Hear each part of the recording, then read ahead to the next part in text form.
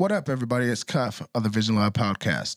This episode is brought to you by Farmers Insurance, the Robert Garcia Agency. If you're looking for the best insurance and customer service, make sure you pick up the phone and dial 972-645-1844. Whether it's home, life, or business insurance, Robert and his staff are the best at protecting you and your family. Once again, that's Farmers Insurance, the Robert Garcia Agency. The phone number, 972-645-1844. And the website is farmersagent.com/R Garcia. And don't forget to mention the Vision Lab podcast. I wasn't one of those really highly recruited guys, but for the schools that were interested in me, it was certainly plenty of face-to-face conversations, even in the home.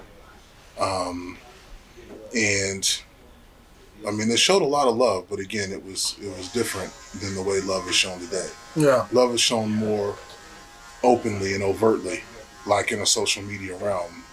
But it was heavy, but again, it was much more personal in the house, phone conversations, things of that nature. I mean, it's certainly evolved. All three of us played ball in college, and you played as well. What was your experience like? I mean, we're all the same age group, and you sitting in class, knock on the door, hey, you go on the field house, somebody's here to see you. Throughout December, January, February, and a dude showed up one day from a school I'd never heard of, took the visit, and one of the best decisions I ever made in my life. We're friends for life, and yeah, it was good.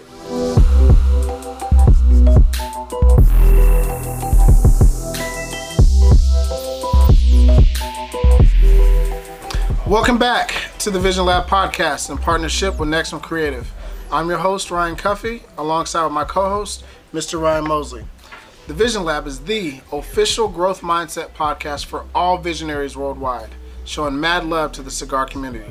It's here in the lab where we uncover people's visions and dreams and how those dreams actually come into reality.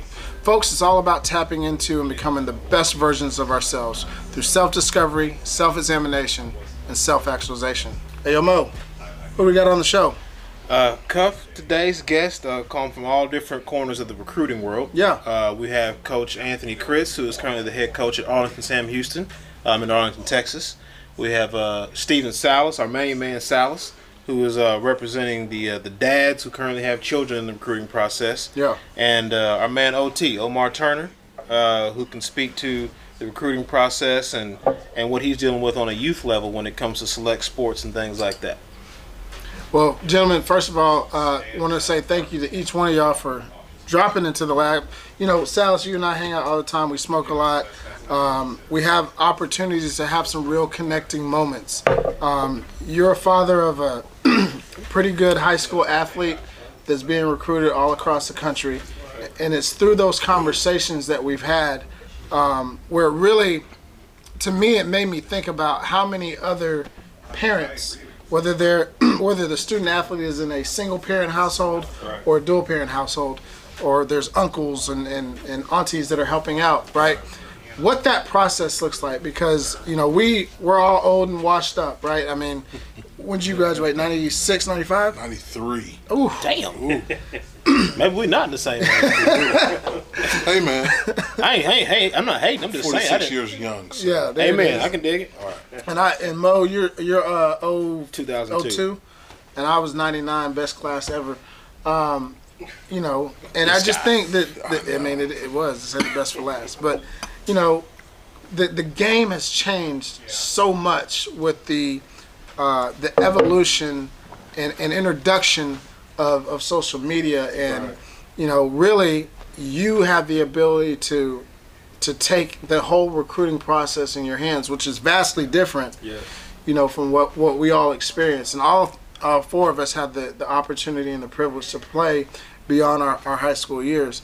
And so it's through that conversation that I really wanted to not only pick your brain, but have you sit down with a legend in the game, and Coach Anthony Chris, who's seen every aspect from recruiting play out from the college level and so on, or the high school level and so on. So I want to say thank you to everybody getting in, and we're going to do a little different tonight. We're just going to have an open roundtable discussion. No true Q&A from what we normally do. But I just want to dive into it. You know what I mean? I'll say from my curiosity standpoint, Coach Chris, you can speak to it because you live it on a daily basis now.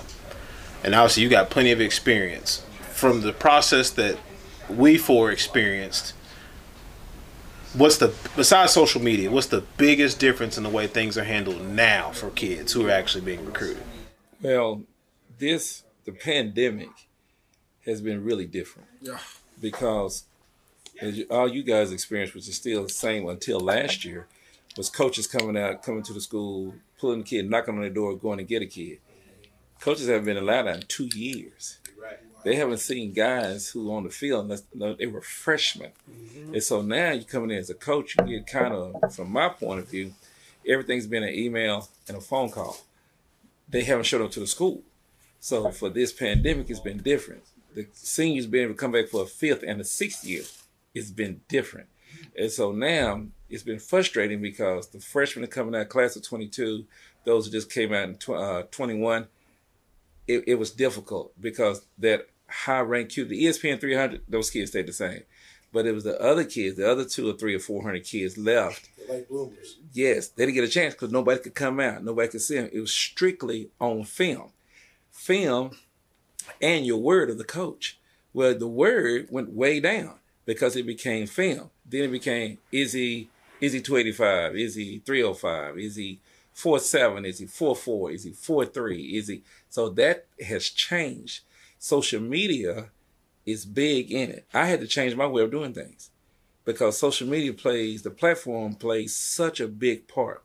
You see it all the time. I'm blessed to receive an offer. I'm going here.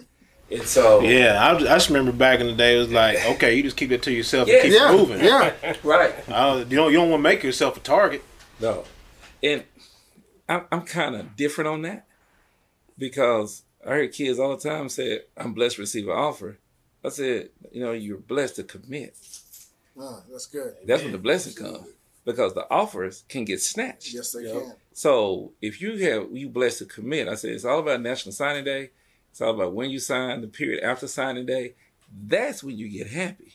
And so the game has changed so much that what people don't really understand out there what are real offers, what are real scholarships. Man. And so you talk about NAIAs and D2, D3s, D2, you'll see all this on the platform, and everybody has the misperception of that. Hey, that's a full ride. Oh, I'm so happy for you because your kid has a scholarship. No. And that's not really the truth. Yeah. So I want to go back real quick because you said, obviously, we jumped right into the pandemic, which that's a whole different ball game within itself, right? But it's real, and it's what we're experiencing right now.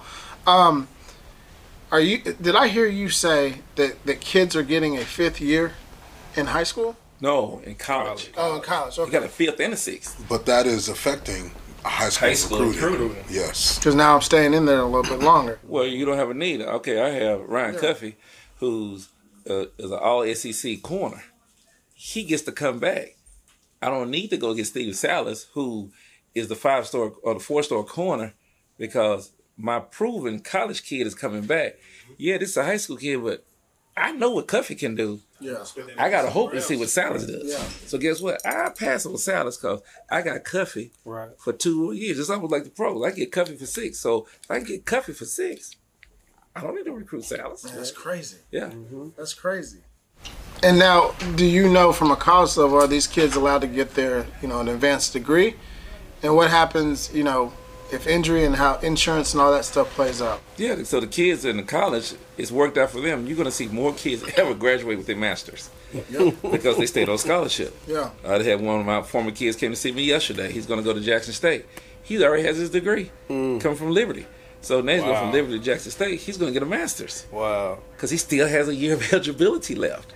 Take advantage of it. He's going to take advantage of it. He's going to do it. One of my biggest collegiate regrets was not redshirting my freshman year because I would have gotten my MBA from Vanderbilt. But that's a different story for a different day. But as you look up with your son, Man. what are you thinking? What are you seeing as a father? Well, as far as recruiting, as far as kids getting an extra year, you also got the transfer portal. Yes. So you got teams, some big name Dallas teams, where they basically recruit out of the transfer portal. They don't even worry about the high school kids. No.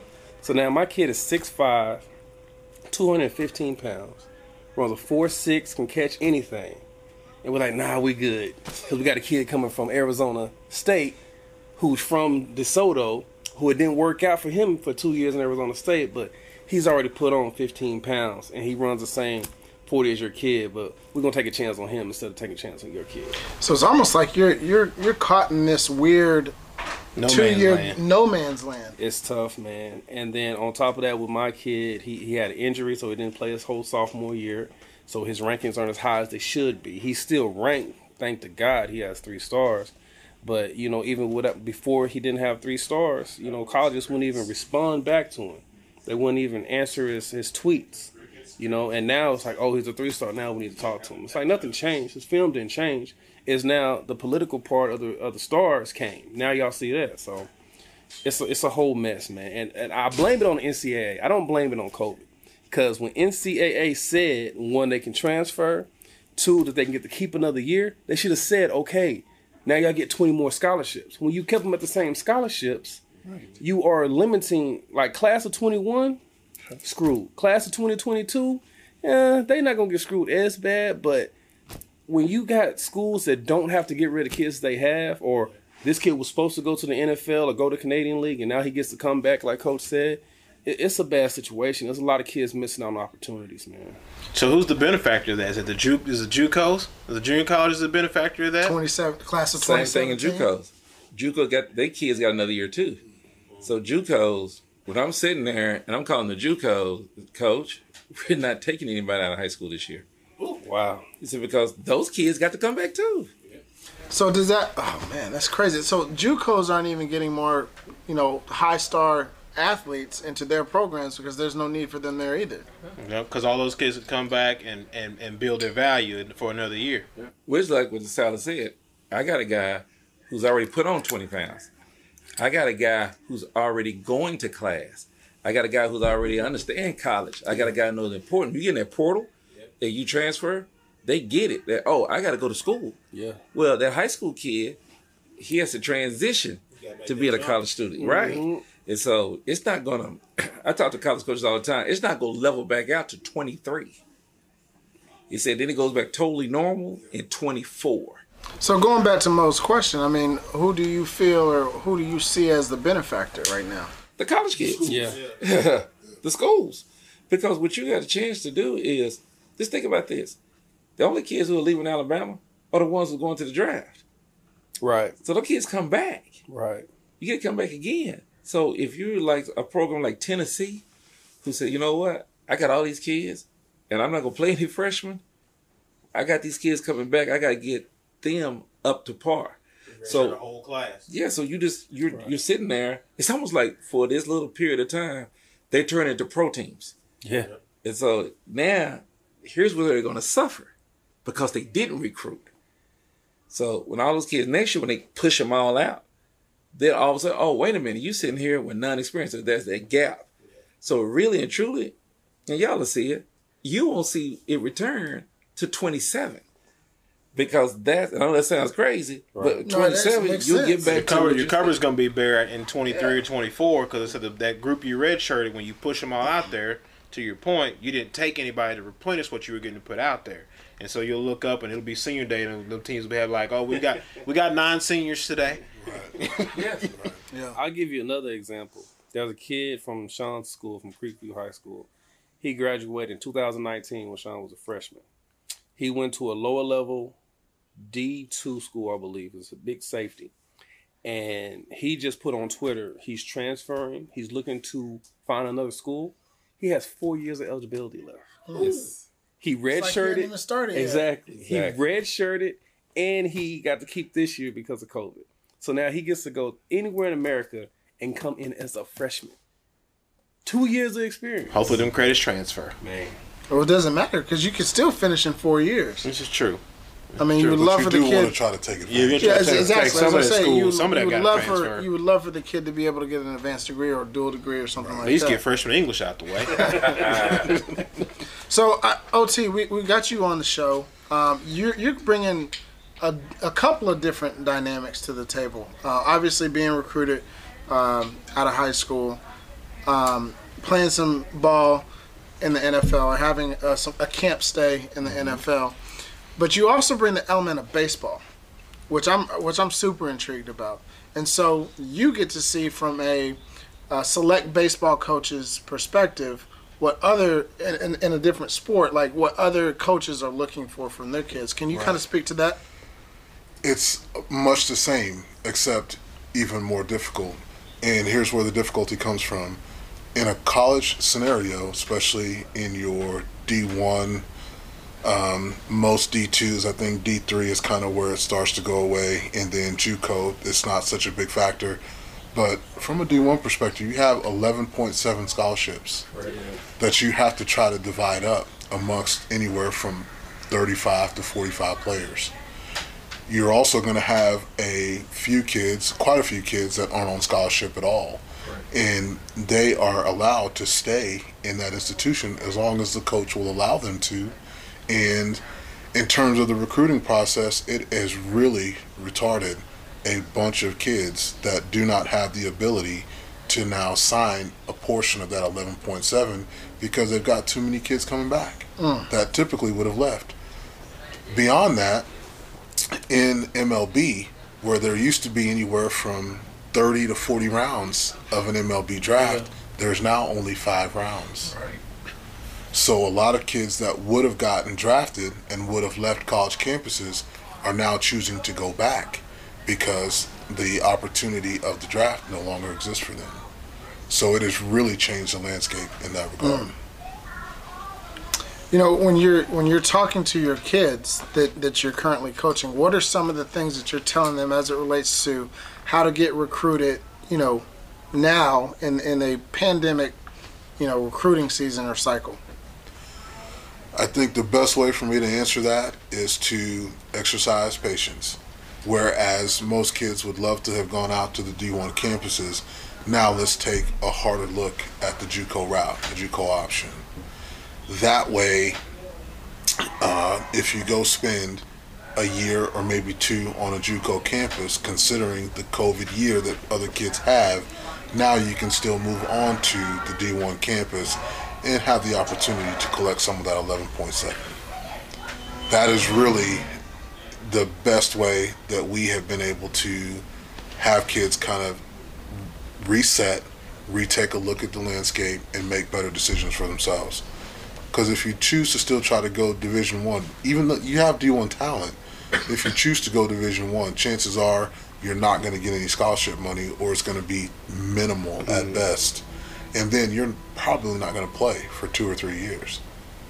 So, let me ask you this. I've heard that sometimes it's always better to go JUCO in the baseball world, as opposed to D1.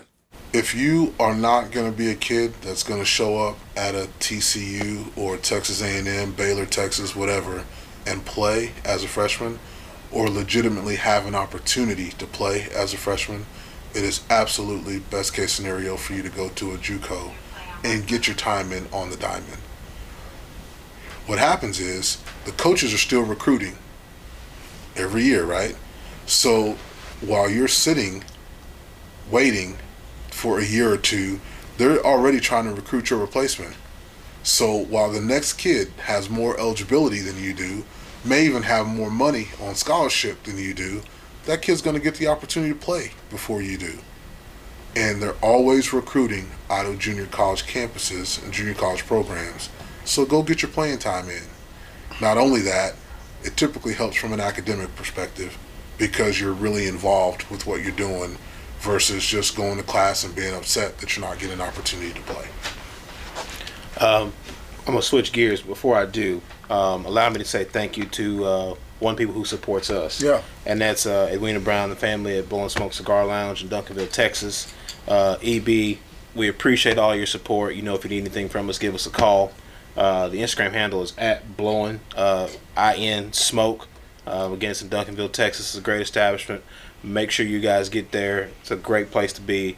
Anybody on the southern part of the Metroplex, get to Blowing Smoke Cigar Lounge in Duncanville, Texas. Duncanville Panthers class of '93. Oh my gosh, this guy. He can still remember it. Huh? Well, So- real quick, I also want to give a big shout out to the OG himself, Absolutely. Jeff Davis, Yes, sir. over at Astute Gentleman. Another, we're here again. It really feels like home. All And the so anyone that's here in Dallas, make sure you come holler at Jeff. It's a phenomenal spot. Real quiet, laid back. You can get get a haircut. He's got an open bar for you, and you can get some cigars. So shout out to the OG. So, my college experience, it's one thing to, be the man in high school, but then when I call it being dropped in the fish tank, and you realize that you're not the only angry fish in the tank. From your perspective, Coach Chris, how do you describe that? Because, I've got teammates from college and high school who now have kids in high school, and they're trying to tell us, they prepped them from college, like, son, look, the coach, yeah, he loves you. Like, his job is to get you there. But please understand, like you were saying, OT, like, his job is to get somebody in there the next year who's better than you.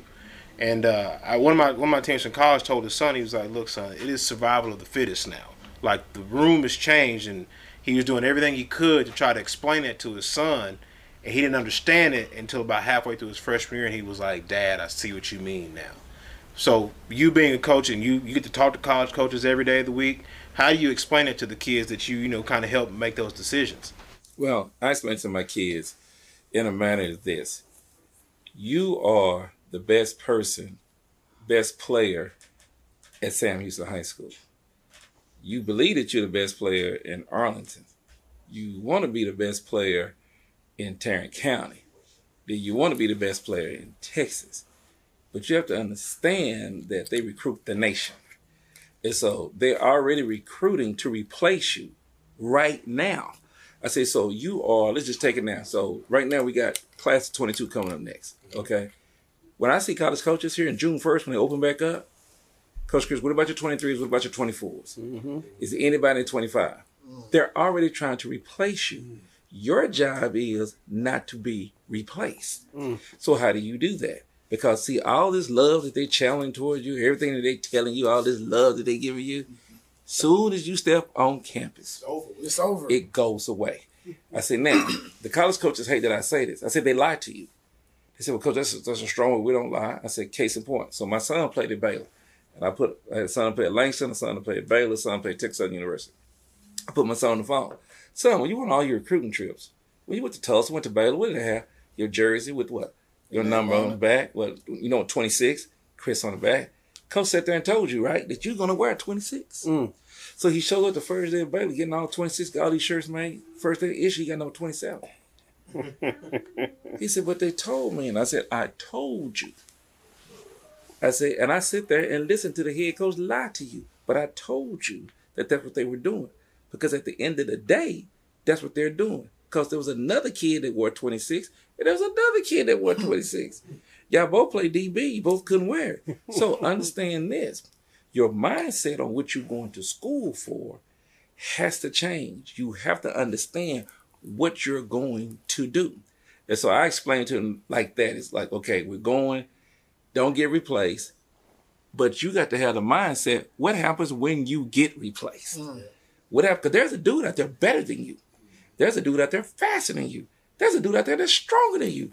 There's a dude out there that has a skill set that's better than your skill set. So here's what we do. What are we going to do? Why are we going to get the college scholarship? What are we doing? At the end of the day, are we going to try to get the paper or are you trying to go to the league? Both are attainable.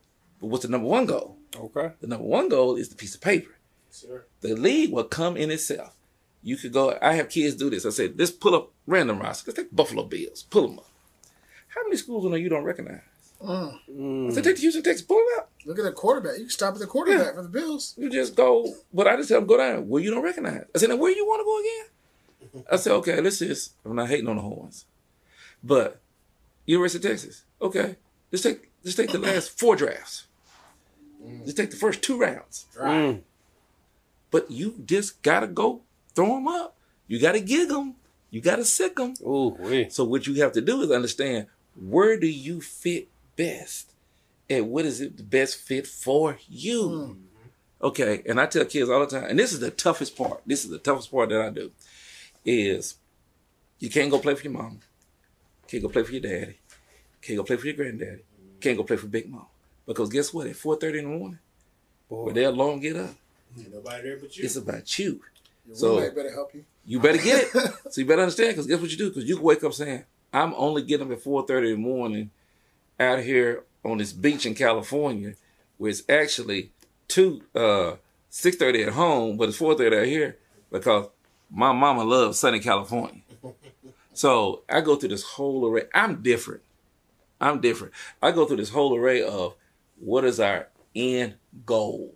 What are we trying to do? You reverse engineer it. Yes, because you know, because if I can talk you out of a place, then you go. If I can't talk you out of it, that's where you need to go. Mm-hmm. And so I had kids come back all the time. And I had a former kid yesterday, came back, talked to our kids. I said, this kid right went to Liberty University. So, and I told him, we don't say it too loud. But when he went to Liberty, he got a chance to talk to the president. He talked to Trump. I said, at the end of the day, you still, I don't care how we feel about the man. You talk to the president of the United States of America. Mm. How many people get a chance to do that? Mm. So you parlay that. Because now he has his degree, and he started talking to me yesterday about what do I do when I get ready to go forward. So what I try to do is make him understand everything. The ball, the school, the whole nine, because that's what you have to do. Because this is what I firmly believe in this. When we go, we not transferring. Man. Because the first thing they asked me, they said, Coach, I want to transfer. I said, wait, time out. So hold on. You're a D1, right? Yes, sir. So they took your money? No, Coach. Wait a minute. FREE, right? Mm. I said, I had a college athlete. I said, I saw the invoice. $18,885.37. Amount due, Mr. Chris, 0. Come on. So did that change? Well, if that didn't change, well, Coach, they don't like me. Mm. Oh, they job. Oh, wait a minute. They don't like you? Well, how about what you not doing? So I go into that big old spiel, and successfully I've had kids on the low end of transferring because we got to keep the main thing. You know, now sometimes if it's a coaching change, then we got to get out of there. Right. Because they ain't trying to do anything right by you with your degree or anything. Right. So now we can get out. But the coach didn't like you. Oh, because he didn't say, he didn't pat you like he did when he came in the office. Come on. He didn't give you the nice rose. Oh, because you're not on the same tour. Everything, like everybody not falling all over you. So that what you mean not like you? So no, we ain't doing that. Yeah. I appreciate you saying that. Like I said, I've talked to teammates who got kids, and they're like Mo, like I'm trying to tell my son, like the second I drop you off, like you are part of the kennel. Like it is eat what you kill every single day. And like he's like some of them get it, and the other ones like they got to hit their head first. Not my kid. They loved him on his recruiting. Okay. So if I may interject, Coach, you said get your paper or go to the league, and when you meant paper, I was hoping, as I was thinking, paper was also money. So what I'm saying by that is, you go to your institution of higher learning to put yourself in position, whether you go to the league or not, you still get your money. Get your money. That's right. That's what we do. Because we're going to go pro in something. Right. And it's either entrepreneurial, corporate America, whatever it may be. Yes. You still want to get your paper, but you're talking money, and you can get that either way. Either way. Well, let me give you a story. I'm not going to try to dominate the conversation. Hey, no, this is what we got it for, man. You have a preacher on here. I'll dominate, so I'm not going to dominate. So, true story. Had a kid, Kenyon Weber, played at, I coached him at Bowie, University of Iowa. What year at Bowie? 2003, 2004, okay. After you. So, he is on Mel Kiper's board, big board, number 9.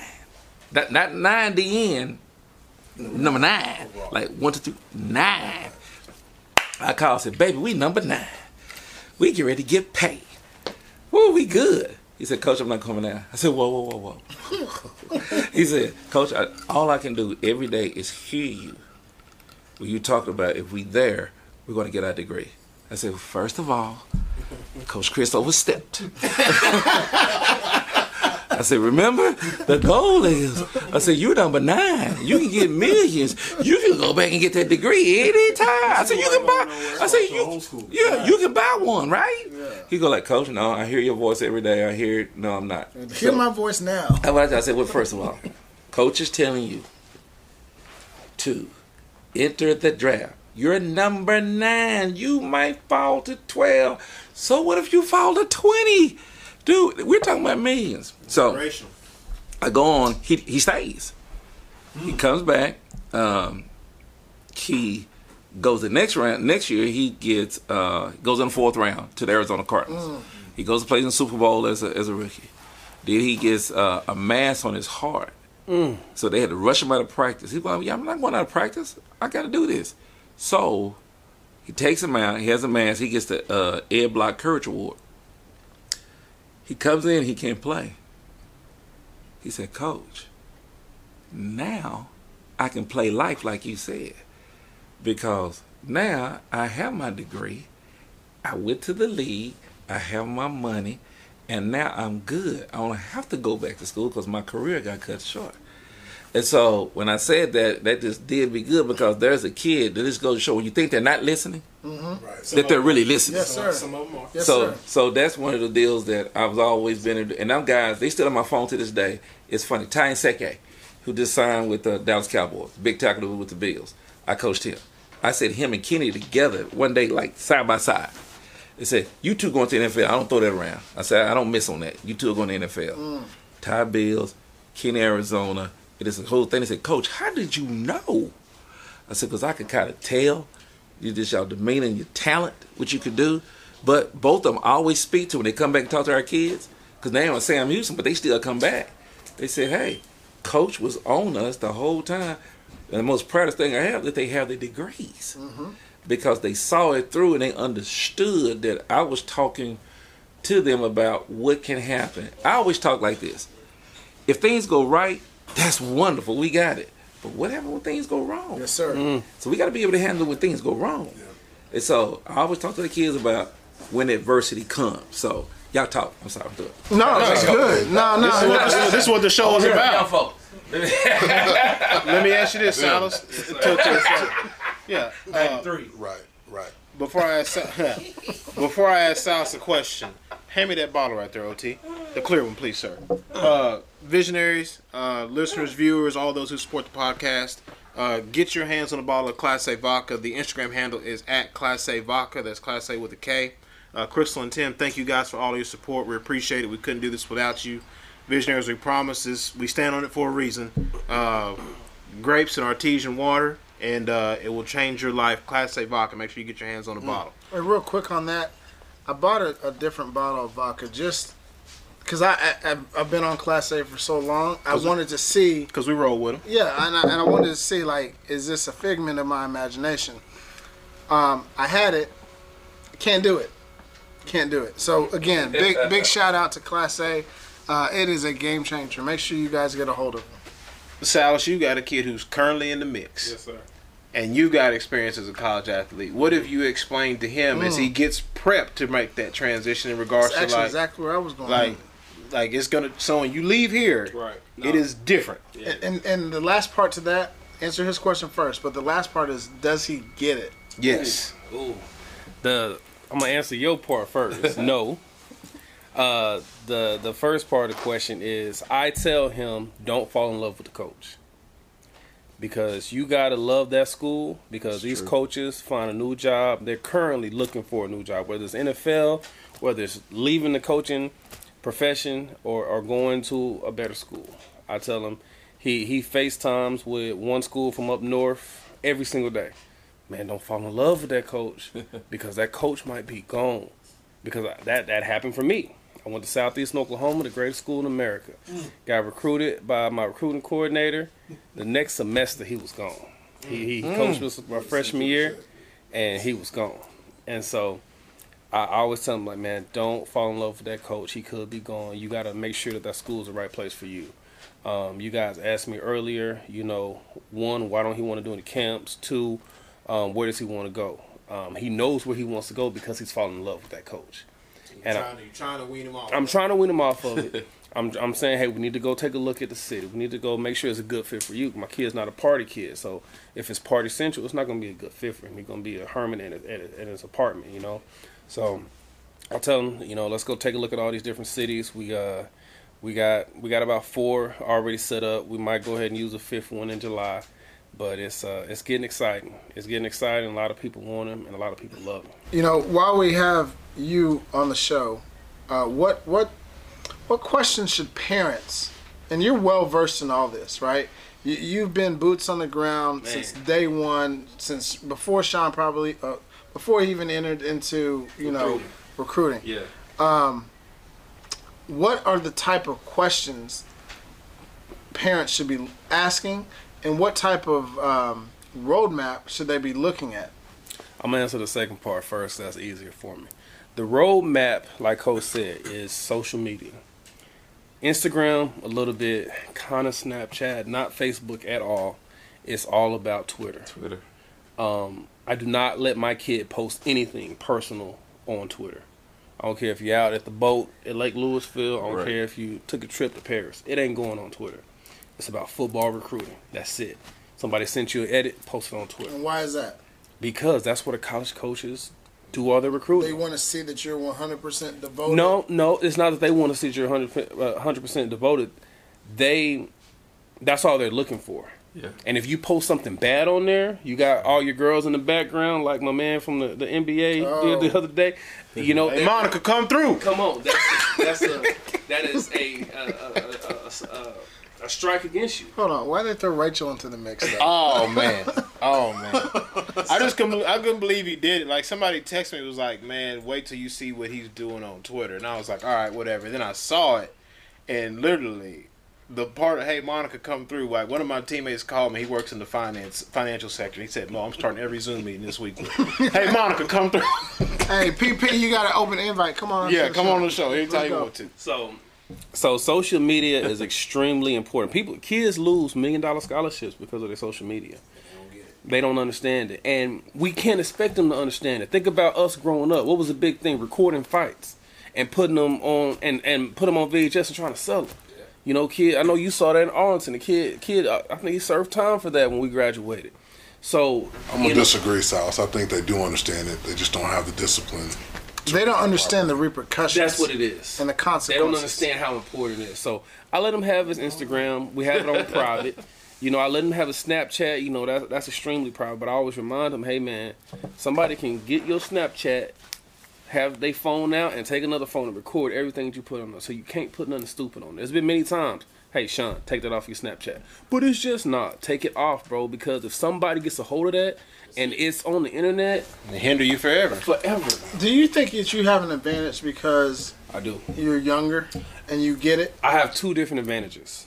I'm young. I had my kid when I was 19. Me and my kid are 19 years apart, around 20ish, depending on the month. So I understand. We listen to the same music, you know. In a year from now, we'll probably be going to the same clubs, you know. You're going to a club in a year from now? I'm just saying. Man, Sal said he was young, man. I'm putting it in perspective. I know who to ask about that. So, you know, that's one thing. I am young, and I get a lot more things. 2, my biggest advantage on how I try to help other kids and help other parents, I used to be in media. I spent 7 years in Dallas media. I got a degree in broadcast communications. I can't spell worth of nothing, but I know how to get you promoted. I know if you look at my kids' Twitter, it's like TMZ. We trying to stay relevant. Because if you don't stay relevant, somebody else going to get that offer. Or that one day when the University of so-and-so is on Twitter, they see, this is the best tight end in the nation. Okay, I'm going to follow him and not see my kid. Every single day, we posting something. If it's not every single day, it's every other day. I got a little nephew out of North McKinney, trying to get him in the same mindset. I'm like, look, man, I know you didn't do nothing but work out, but you better record yourself benching 220 pounds. You better record yourself weighing in at 230, 6'5" as a freshman. Post it on Twitter. That 10 states can change your life. Now he got the entire University of Texas staff looking at him. They follow him on Twitter. There's not a lot of freshmen that can say that. Now let me ask you this, and I'm glad you mentioned that. For parents that take the step, that listen to what you just said. Okay, you know, Johnny, we're gonna take over your social media. When Big Five universities are following you. Are they? Is it that person, or is it their media staff? Like, and I'm not talking about any. I won't say any school specifically, but is Ryan Cuffey University, Big Five school, right? Is he really following you, or is it just whoever handles their social media? So back to the part to where my kid wasn't ranked until a couple of months ago because of his situation. I think the majority of Power 5 coaches, their media people, take care of their Twitter until it's time to introduce ourselves to that kid. So as freshmen, the 25s, the 24s, yeah, we'll start following them. Yeah, we'll start, maybe liking a comment, or maybe they can't technically talk to them. Phone Can they calls. tweet at them? They can't tweet at them. That's a rule. I'm gonna stay away from that one. It's more of, if I got like my little nephew, everybody likes him. He's probably gonna be one of the best defense ends in the nation. People are hitting him up, and they might go to his trainer and say, "Hey, make sure Zion calls me tomorrow, or make sure he calls me at 5 o'clock." So NCAA rules, he can call you, but you can't call him. Right. And that don't change until the September 1st of the junior year. But everybody gets around it. South in football, who is the gatekeeper of the number of stars? Oh, the stars? 24/7, Rivals. ESPN tries to do it, but they do a terrible job of ranking kids. They only try to rank around 300 kids in the whole nation, and they just copycat off of everybody else instead of doing their research. Because you'll have 24/7 who'll have a kid, 100, and Rivals might have that kid at 150, and they might leave the kid off the list because they just don't know what they're doing. In Texas, what about Dave Campbell? Dave Campbell doesn't really do rankings. They'll put a few things out. That's so different. It is. From 20 years ago. Everybody look for the Dave Campbell book coming out. You have to look at Dave Campbell and shout out Dave Campbell's on. Yeah, that's crazy. Yeah. And shout out to Dave Campbell. I love him to death. I was in their book twice. They got my kid in there twice. I'm hoping he'll make all state this year. But Dave Campbell is more of a media outlet. Like they're not a 24/7. 24/7 is all about rankings. Dave Campbell is more like WFAA now. They're more like a Channel 8. They're just a media outlet. They try to help the kids, but they don't have the same type of firepower that 24/7 has. They didn't evolve. I'm not even gonna go there because that's what I don't think they got passed in the market. I don't think they were ever on that level because they were never national. They were were only Texas. They don't do recruiting. Right. See, they have the Texas top 300. Yeah. So that's what it is. But like I said, they don't need to be because the kids don't pick up the book. Mm-hmm. So now all It's they do us is who pick up the book. the coaches, like, even to this day, like right now, June 12th, we're gonna go break our neck to get Dave Campbell. Right. The kids are like, Who is that? we used to go get it when I was, I'm way older than y'all.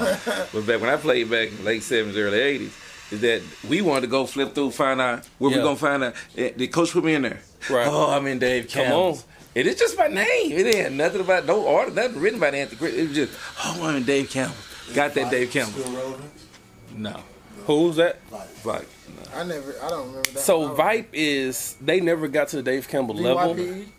Yeah, okay. They never got to the Dave Campbell level, but they're just still another media outlet. There's plenty of media outlets, but if you want to go talk to University of Minnesota and you want them to know who you are, you better have some stars by your name at 24/7. Now, what happened was when we were coming up, it was Rivals. Rivals evolved. They stayed relevant. 24/7 kind of jumped on their back and now they're on the same level. So you can be a 3-star over here, you can be a 4-star over here. Everybody's still gonna like you, but they're not going. Texas is not going to Dave Campbell's magazine and be like, "Oh, this is the number 1 cornerback that Dave Campbell says it is. Okay, I'm gonna recruit him now." They go to Rivals. I'll get to what's different about baseball here in a minute, but I want to ask you, what venues or avenues do you have to go through in order for them to rank you? Yes. Twitter. So you got to have your huddle on Twitter. You got to explain what huddle is for anybody that's watching. Huddle this. is basically YouTube for high school players to put their highlight film on, and your high school coach is in charge of the huddle account. They upload game film, and you can make a highlight film off of there, and then you could copy and paste that link and send it out to people. You can text it, you can email it, do everything you want. It's just the hub. They've done a great job of making it easy for anybody to make a highlight film and showcase your talents. So they aren't really. There's not a resource that's actually watching the entire game. Is 7-on-7 a factor? 7-on-7 is a big factor. I'm gonna let Coach talk about 7-on-7, then I'm gonna talk about it because You don't want me talking about 7-on-7. So I have a question, a historical question. Me talking about that 7. I'm you on can TV answer too for in pocket. No. us. Hey, so Coach, tell us, when did 7-on-7 pop? Because when I was in middle school, junior high, I don't remember current 7-on-7. The current 7-on-7. Well, 7-on-7 was around when you were. No, I know, because we went to high UNT and we traveled a little bit, but not. I mean, it's. See, it's 7-on-7 has evolved over the last 5 years. Before 7-on-7 was when we were doing it at ODY. It was a way to, hey, we got to get in there, throw the kids, DBs. We get then. They came up with the 7-on-7 state tournament, 7-on-7 national tournament. You pay $300, you go, you can't coach your kids. And then all of a sudden, you go up there, you play these tournaments, you go to state, College Station. The last 7 years, for the lack of a better word, I shouldn't even say it this way, but the street agents have gotten involved. Yes. So now it becomes. It's like AAU basketball. I was just about to say that. It's AAU basketball. Now you got kids who get on these what they call traveling teams. Man. So here's the difference: is that Salas is the 7-on-7 coach. Well, Salas has put together this squad of 12 guys. But guess where we're going? We're going to play in Florida. Hey, but Mama, when we go to Florida, guess what we're going to do? We're going to go to Gainesville. Mm-hmm. We're going to go to Florida State. Come on. We're going to go to Miami. We're going to go to Central Florida. We're going to go to South Florida. Okay, on our way back, when we get back, oh, by the way, since we're traveling that way, we will stop by LSU. Or we will stop by Alabama. Or we will stop. So what they can do that the high school coach can't do, they could take those kids and get them exposed to those colleges. Now, this was tough for us, the high school coach. We can't take them. Right. We want them to so-called touch the ball. And I can't fight them going because it's good for them. They're going to go. It's good for them. Because at the end of the day, I don't care what the 7-on-7 coach does. At the end of the day, they still got to come to the school to get it. Yep. So you'll get. But does it diminish you as a coach, not necessarily as a head coach, but like you as a coach of the school that they attend? So, no, because at the same time, what happens is at the end of the day, they still got to come to the school to get the transcript, and they still got to come to the school to recruit you. You want your kid to get what I call maximum exposures. You want them going around. Main thing, we want them to touch the ball. That's why AAU basketball is so prominent. You want them playing. They got to play. Yep. Okay, baseball. You can't play baseball in the season no more. Nope. You better play baseball year round. Am I right, OT? Absolutely. You better play baseball year round. Now, I got a whole subject to discuss about that too. Yeah, you better play it because at the days of okay, I can just go in and out, it's fine. But the real dudes are gonna play. So if I find a kid that's a baseball player, I take him out of football. You have a shot. And son, for you to have a shot, you got to play over 100 games. Yeah. We played 35 in high school, 40 maybe, 40. You got to get 120 more games. When I was in high school, I would play high school game.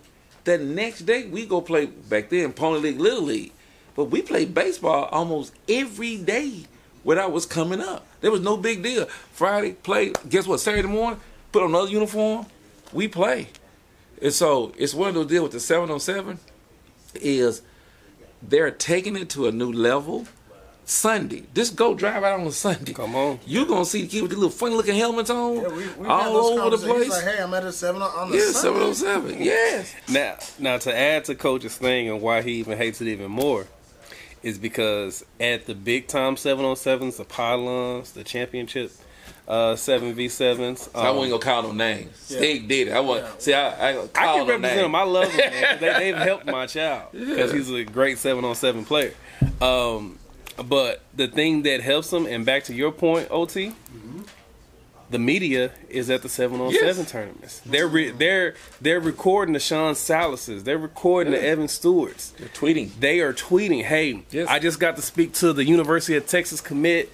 I just got to speak to the kid who got the offer from Minnesota. And now you wonder why this kid has those stars. Oh, he balled out at the Pylon tournament. Why does this kid get ranked higher than this kid? Oh, he balled out of Michigan at some 7-on-7 tournament. Here's my question, and I'm glad you said it this way. How does the media benefit from that? It's the same way these gentlemen do. They are the media. They have sponsors. With the 24/7, I'm a parent. I have 4 or 5 accounts that I have to pay almost between $1 and $10 a month just to be able to look at the articles they put Sean in. And so every month I get $10 out of your account, $1 out of this account, 24/7, Texas Ags, all these. Every single school has Rivals and 24/7. So I don't think we're their money makers. They still make money off of advertising, but it's driving the traffic. That's why I say Twitter is just like TMZ. It's like my kid needs to be on Twitter every single day. Oh, there's Sean Salas again. I'm tired of seeing Sean Salas. But hey, you know what? He is a good player, you know. And you have to stay relevant. And you go a few months without having anything, or you don't tweet anything, people are like, oh, he must not be playing no more. Or, oh, he must not have had a great season. But they don't realize you just not on Twitter. That's why I always tell kids, like, it's been a fight for me at Creekview High School for 3 years, trying to explain to my kid's son, my kids' friends, that Twitter is the most important part of their social media. Of course, Snapchat is taking over the world. Everybody wants to do Snapchat. You know, the president wanted to cancel Snapchat. It was so crazy. You know, Instagram is crazy because the kids can do the videos and all that good stuff. If you want to get recruited in football, I know it's different in baseball and basketball, but in football, which is the biggest sport in the United States, you got to be on Twitter, and you got to be prominent on Twitter. It's not necessarily different. Okay. No. So let me bring a little bit of the baseball context into it. There are 3, maybe 4 major institutes with regard to baseball. Area code is probably number 1 because MLB, Major League Baseball, is most involved with area code. Okay. You have to get endorsed typically by an MLB representative in order for your kid to participate in area code. Then there's Perfect Game. Everybody's heard of Perfect Game. There is Prep Baseball Report, and then there's 5-Tool. Those are basically the main entities from a baseball perspective. And the reason why I asked you that question about where does the media benefit, in order for your son to gain any kind of ranking in any of those, you have to pay to go to their showcases. Right. And once you go to enough of their showcases and display enough of the 5 tools, hit for average, hit for power, arm strength, miles per hour, speed, all of those things, then they rank you. And every one of those systems have a different ranking because kids go to different of those different entities, and if you don't spend enough time in one versus another, you could be ranked number 2 over here and number 200 over here. Wow. It all depends on which one you pay to go to the most to showcase your ability.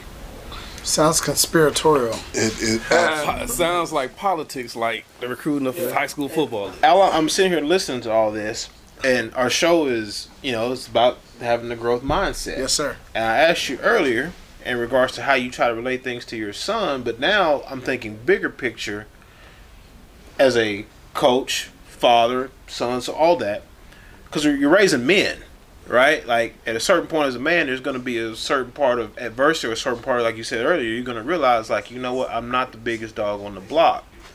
From your perspective, how have you tried to convey to him, because I think you said earlier, like, he doesn't quite get it yet. How do you convey to him, like son, the atmosphere, like the air pressure is about to change? Okay, I'll give you a great example. So what we did with my child is freshman, sophomore year, he was on basically a mom and pop 7-on-7 team. Some of the best kids in the area, but we didn't get a chance to go to the Atlantas, go to the Las Vegas tournaments, like really have that firepower underneath us, like we were like the best team in the nation. We had some very good players, quarterback out of Lancaster, kids out of Hebron High School in Carrollton, Texas. Like, we had some great talent, but we didn't have that AAU select really behind us. It was just a mom and pop team. We practiced a few times. We go out and ball, do really good. This year, I made it a emphasis that, man, we got to try to be on the best 7-on-7 team in the nation. And we got that. We had that option, first of all, because of the people we work with, and he had the talent to do it. So we put him on Team Texas Flex, and on Texas Flex, quarterback is committed to Florida. Probably the number one wide receiver in the nation, 5-star kid, is on that team. And so what that did for my kid is, like you say, he's the best kid at Creekview. He's the best kid maybe in Carrollton.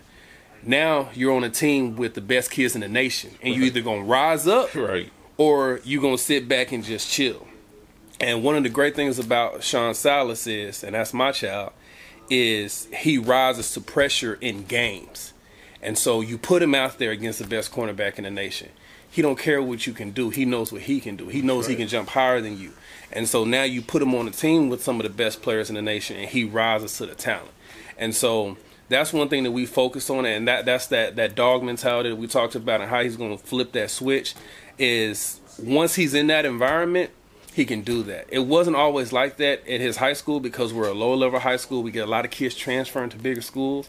And so in a triple option team, he got 35 receptions, which is a whole lot, meaning we didn't throw the ball for 2 of those games. And how many touchdowns? He had 10 touchdowns for the year. So for every 3 catches, he's scoring. I never thought about that ratio, but that's a fantastic. Now Who let me. still runs a triple option? In 2021 in Texas. Yeah, I was gonna say No, but I see where mean, you're coming from. But here's the deal: this is not a knock on your son's high school. What we're talking about is how kids, how parents. Wait a minute, man. We're talking about how parents that may have to encounter or deal with different challenges, right?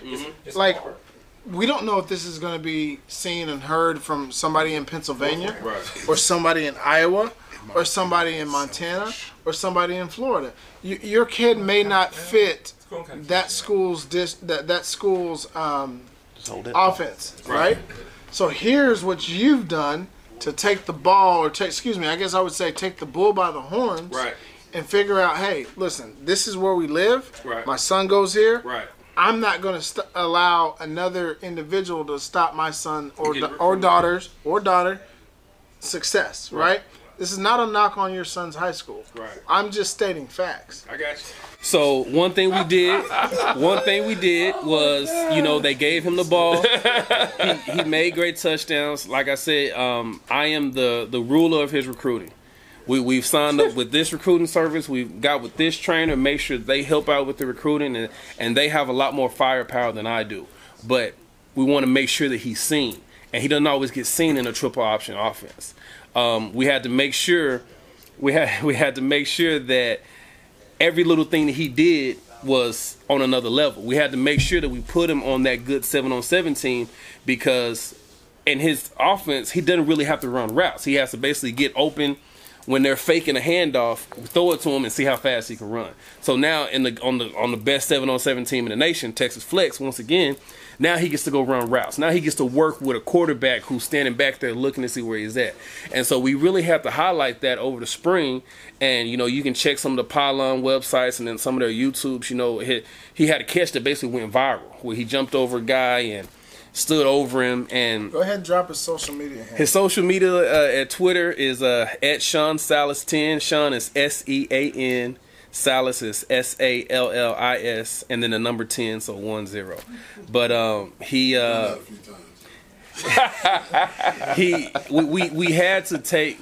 because he didn't get to be in a spread offense. We had to take the 7-on-7 to another level. The way some kids do when they go play for the big AAU basketball teams. It's like, hey, I might not get to showcase this in high school, but at this AAU tournament, I get to shoot 30 times, shoot 33s, So the 7-on-7 helped extremely well. His coach, Coach O, for the 7-on-7 team, their recruiting is amazing. They have put him on a platform that is his high school couldn't have did that unless he was at like a Denton Ryan or a Duncanville. Like his recruiting coordinator. Or Sam Houston. or Sam Houston. His recruiting coordinator, Get me out of this. his recruiting coordinator, his 7-on-7 team has elevated him to places his high school couldn't do it. Now, luckily, to clean it up even more, the ISD decided to go another route, and they did hire a new head coach. We got a new head coach out of Ennis. He's going to be running the triple option. So, I'm going to put this on record. My goal is for my kid to lead the nation in receiving next year. Whoa, hold on. You said he's going to be running the triple option? I'm sorry. Did I say triple option? I said spread. They'll be running the spread. I was about to say. I'm sorry. They'll be running the spread 5 wide. Quarterback will be standing up the whole time, and like I said, my goal is for my kid to lead the nation in receiving. We play a bunch of your Fort Worth schools, the ODYs, the Polytechs, and you're in the Fort Worth district. He's probably the best athlete that'll be in that district by far. So now let me to you, because he has to prep his kid. You deal with parents. Yeah. How do you prep the parents for what they are about to embark on? Because it's one thing, like you said, at some point, son, you're gonna wake up at 4:30 one morning, and it's just gonna be you by yourself. But how do you prep the parents for not only necessarily the quote unquote recruiting process, but for when like this is what your son is entering into? Because especially if he's first generation, who's never been to college or never seen that high level of athletic competition, how do you prep the parents? And can I double down on that before you answer? How do you prep the parents? It's a great question. And if the kid isn't the next level ready. Uh-oh. Do we edit the show? Okay. Here's how I prep parents with other parents. So if Salas was one of my parents, and his kid has now gone off, I would have this connection with Steve and say, okay, Steve, you always going to be on my Rolodex, so because it's getting ready to happen. So I tell my parents, okay, so you don't think this is just Coach Chris talking, I need you to call Salas. And so Salas, because he's going to give them the real, like, okay, this is what we thought, and this is what happened when our kid went there. This is what happened in year 2. So you can expect this. So almost all my kids' parents talk to another parent. My wife is a great resource because she had 3 boys go off and get scholarships. My wife was that diva. She was that I'm going to be recruited. You go recruit me too, along with my son. Mm-hmm. And so I have them, and she'll call and she'll tell them like, hey, look, you got to be prepared. You got to be prepared for your son not playing. My son was all that. We went to all these camps, they fall in love with Dominique Chris. Then, so what she telling about how she had to handle with he wasn't that star player on the field, how she had to handle going to a game and he don't get in. And so she talks to that point about this is what it's going to look like on this side of recruiting. You're going to love it. You're going to love the phone calls. You're going to love the letters. You're going to love everything. You're going to love how they fall over you. See, my child was fortunate enough to be like the #1 recruit. So she got to do that. So now she comes back and say, hey, this is what it's going to be like. Then I go all the way back to the 90s. I go back into 2000, 2010. Even now, one of my parents came to see me yesterday. She was telling me, hey, Coach Chris, thank you so much for how you prepared us. And now they're giving it to the next set of parents. So I let the parents, I have a parent entourage, to say, okay, here's parent to parent. Because now you can ask the mama, daddy question.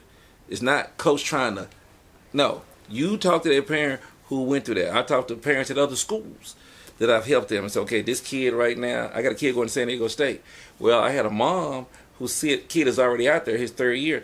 She talked to, and her talk convinced this kid to commit to the mama. So then I had those 2 moms. She said, give your mom my number. And she told them, hey, let me tell you about what goes on grade-wise. Let me tell you about them having any time. Let me tell you, you're not going to have all that kind of stuff. So what I try to do is educate the parent. Now, this is what I do to answer your other question. Okay, you say he's not the next level. He's not the one. Well, he's getting. What I think what Cuff is saying is, yeah, he's getting recruited, but you know because you deal with him on this basis, he's not mentally. He's saying, what about the ones who think they kid is all that, and they not? That's a hard. So, that's why I said, so here's what I do. It's real. It's real, and it happens. Exactly. But see, you Every have to coach be able deals to. with this. You got to be able to hit it head on. Most coaches are afraid to hit it head on. So I do this. When I was assistant athletic director, I used to go do a recruiting speech. I used to do a recruiting seminar, and I used to say, "How many kids want to play college football?" And parents, you're in here too. Everybody hand go up. I said, "It's funny that you're from Montana State," and I said, "So, how many people want to go?" You went to Montana State. I said, from Duncanville. "Yeah, you're from Duncanville, '93, City of Champions." So there you go. So then I would say, "Who wants to go to Montana?" No hands go up. I said, "Wait a minute. It's not a trick question. I just said, who wants to play college football?" Your hand went up. If I can get you to Montana State, who's gonna take it? So you don't want to play college football. So, 'cause that's the thing. So what I tell the parents is this: my job is maximum exposure. I'm going to tell you where to go, what camp, what to go to, where to show up. You may choose, you may not. I put it on the board. I said, I invested $5,000 in my child. His scholarship available was $250,000. So I won $250,000. Invest in your kid. Yeah. I said, now, let me help you.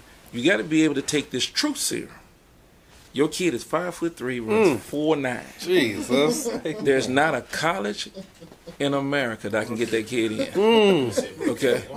I can't do it. So what you got to understand is this. I said, and I do mamas like this. I said, did you go to the prom when you was in high school? They said, yeah, coach. I said, and how did that happen? He said, well, my date asked me. Bingo. This is a prom. Your son needs a date. Someone has to ask him. What I'm going to do is I'm going to put him in the best dress, put him in the best clothes, with the best makeup. Somebody still. Best suit. Yeah. Well, I usually when I'm talking to the mama. Yeah. I mean, I'm talking to the moms. You know, I'm hitting them from the deal. And somebody to come ask them. And the reason I do it that way because girls use, well, these days they do. But usually don't ask the guys to the prom. But that's how I do it. Yeah. I said, okay, now it's the same thing. I said, here's what's difficult. I've changed my thought on this. I said, I used to be, your word is your bond. I say your word is not your bond in recruiting. It's not. Because it's verbal. It's just a commitment. It's non-binding. Just like that coach can change, you can change. You have to do what's best for your kid. So when you do what's best for your kid, you got to make the best decision. Hey, you might start out with Wisconsin, but is Wisconsin the best for your kid? You know that's where I started. You can't do what's got, so you got to go what becomes best. I've had kids change. I said, look, we won't have no problem changing. Because I see coaches pull all the time. I see coaches do what's best for them. So you got to do what's best for you. Yes, sir. So you can do that. And so that's how I prep my parents. Have a parent meeting. We talk about recruiting. We talk about what's going to happen. Is that recruiting meeting open to all student athlete parents or just your? No, anybody at school. Hey, we're gonna talk about recruiting because we can talk about it in every facet. So it's up to the parent to at least take the first step. Yes, they have to. Cause see, this is where it's changed. Salas is right. See, I want him to get him to speak to this, but this will take another 4 hours. See, we talk about recruiting on Twitter. See, what we haven't talked about is there are recruiting analysts that are on Twitter. Those guys are the rock stars in recruiting. Coach O not only does 7-on-7, Coach O recruiter. Trust my eyes. Because, see, every college coach follows Coach O.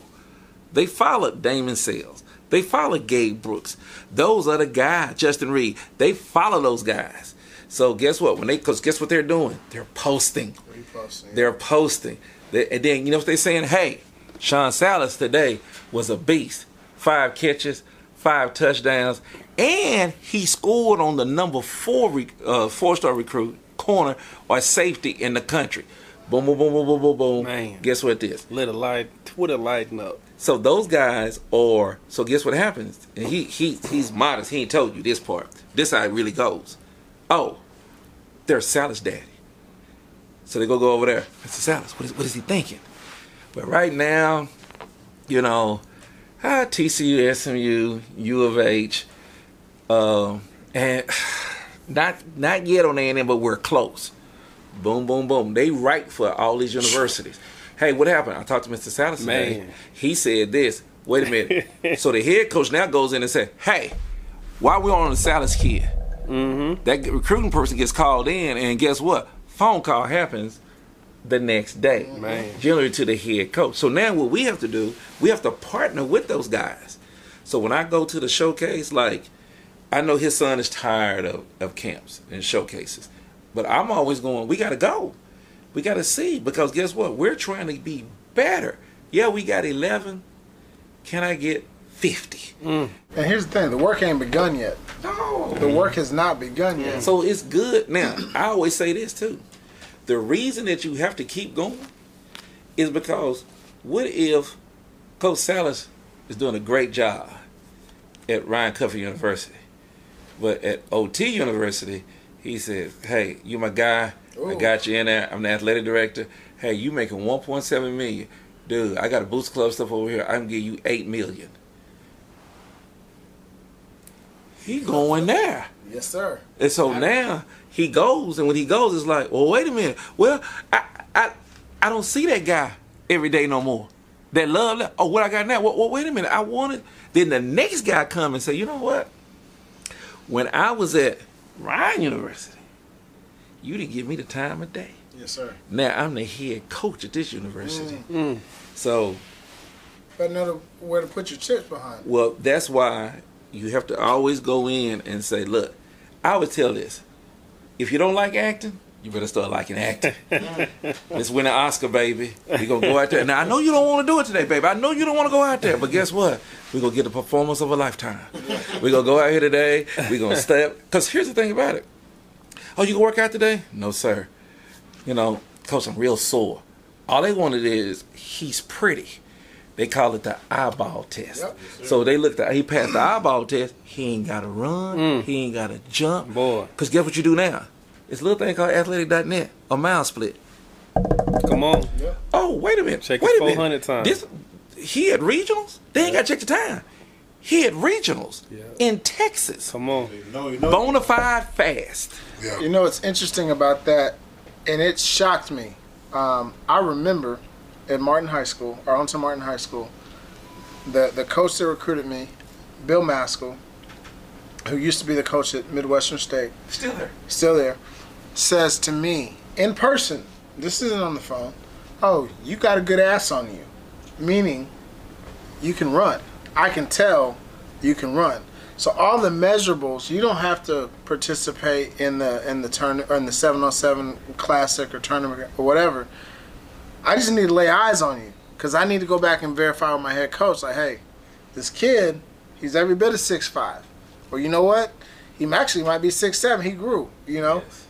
He's long, he's lanky, he's thick, whatever. You know, so it's interesting. He has skinny ankles.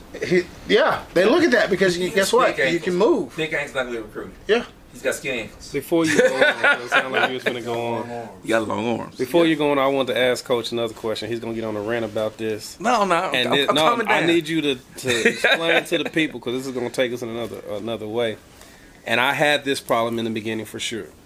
What do you do about parents who want their kids to get recruited but don't have a Coach Chris running a program and don't have the connection? Hey, call Miss Johnson because she know about going to University of Texas.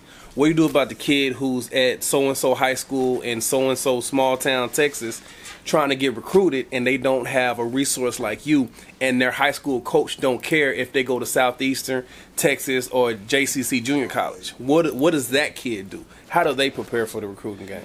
I always tell, it's your network. It's like anything else. It's like on your social media. Okay, what do you have? You have a following.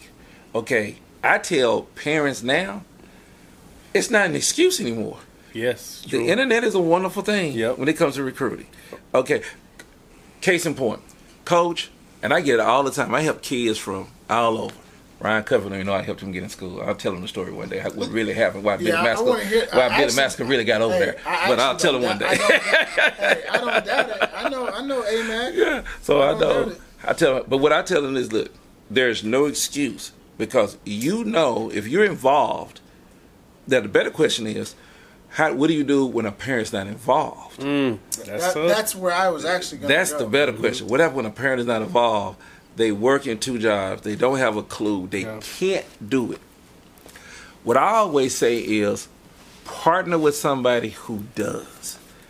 And because at the same time, there is somebody out there who knows. Yeah.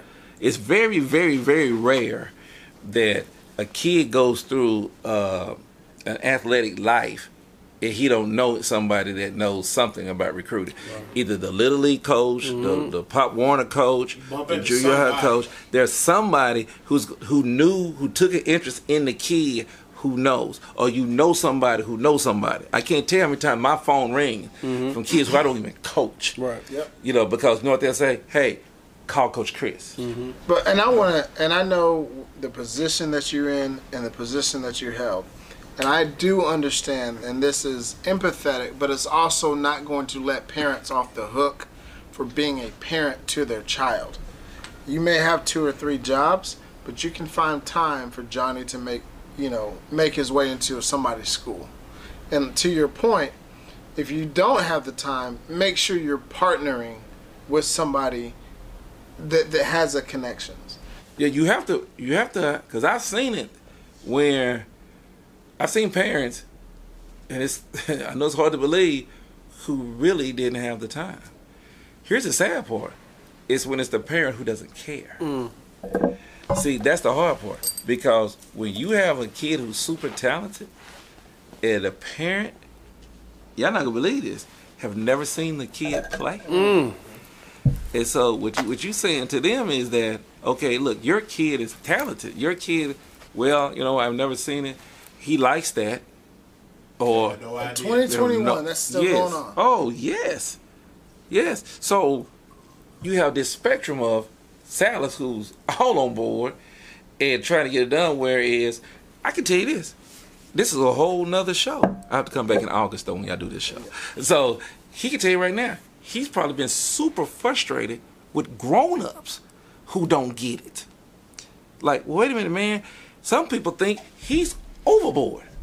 So it's like, no, this is what it takes. So they don't understand. Well, my son ain't got to do this. He ain't what it takes. So it's very frustrating. It's a delicate balance. And here's the thing that I've learned over the years. You can't help everybody. You try. And you try to help them all, but some of them don't want to be helped. You can't help everybody. But the thing about it now, you got more and more. I say this all the time. They're building more high schools. They're not building more colleges. Man. So, whereas, okay, you guys are about the same age, with the exception of OT. He's 93. Yeah. City of Champions, Duncanville, Panthers. So, okay, when he was playing high school, all right, McKinney had 1 school. Come on. Frisco had 1 school. Come on. Get closer. Mansfield had 1 school. Ball games. Yes, but Frisco going on 12 or 13. Come on. So guess what? McKinney now has 3 or 4. So Frisco, let's look what happened. Plano, when you was in school, Plano East. There was no Plano West. So you think about all these schools who now start to emerge. Okay, there was no Mansfield Summit. There was no Timberview. There was no Legacy. So now you start looking at all these schools, but they ain't building no more colleges. See, y'all had the ability, or what y'all were favored for, is that people recruited the I-20, and guess what? They didn't go up there to Frisco or McKinney unless somebody said, like they had 1 dude. Right. Never heard of them. Yeah, now they live up there. They got to go. They have to put some more people in Texas. So you had a better shot of going to school because you're in Texas. They wanted, and you was in the Metroplex, and you was on the I-20 corridor. You had a better shot. Well, now it's one of those deals where it's so many kids, there's no more colleges. Let me ask OT this question, because you just mentioned the I-20 corridor, right? We know, I think all of us know, that based off of your location, i.e. we're in Texas, right? We know that I-20 is going to go from Fort Worth to Dallas, and you're always going to find top athletes in those two cities, right? Does that translate to baseball as well? Do coaches come down and say, hey, I need to look at I-20, I-30? North. They go north. North. When it comes to baseball, unfortunately, and let me see how I can say this and be politically correct. When it comes to baseball, it is because the other sports are, one, playing year-round now, 7-on-7, AAU basketball, that washes out so many minority kids when it comes to baseball because they want to spend their time with the other sports. Yep. And you gestured it, baseball is so expensive. And there isn't the sponsorship opportunities that are out there in the 7-on-7 or in the AAU basketball. That doesn't really happen in baseball. I coach select baseball right now. I've got a group of 14-year-old kids. It costs just to play in the organization about $3,300 for just the spring season. And that's from February to about beginning of June. That's it. That no cost for travel expenses, no cost for gate fees and stuff like that. $3,300 just gives you a roster spot and a uniform. That's it. And a lot of black mamas don't want to hear that, saying I need to make payments on that in the next couple of months. To baseball, it's so much easier to go up north in order to find, first of all, a myriad of people that have no problem with that expenses. They're willing to pay it, and a lot of those kids are really baseball centric. Are we saying, when you say north, you talking McKinney, Frisco, or you talking Oklahoma? I'm talking Or north, like New York? 635 north. Okay. 635 north. Pale Carrots and the Colony Island. Flower Man, Yeah. Marcus. And then too, OT, you can speak to this, is that, once again, I'm way older than y'all, but when I grew up, everybody in my neighborhood had a glove. Everybody had a bat. Yeah. Absolutely. Now, it's like a glove and bat. Speak to the cost of just having a glove and a bat. Man. One bat, one glove. If you want a average caliber baseball glove, it's about $190. Average. If you want an average caliber baseball bat, it's about $275.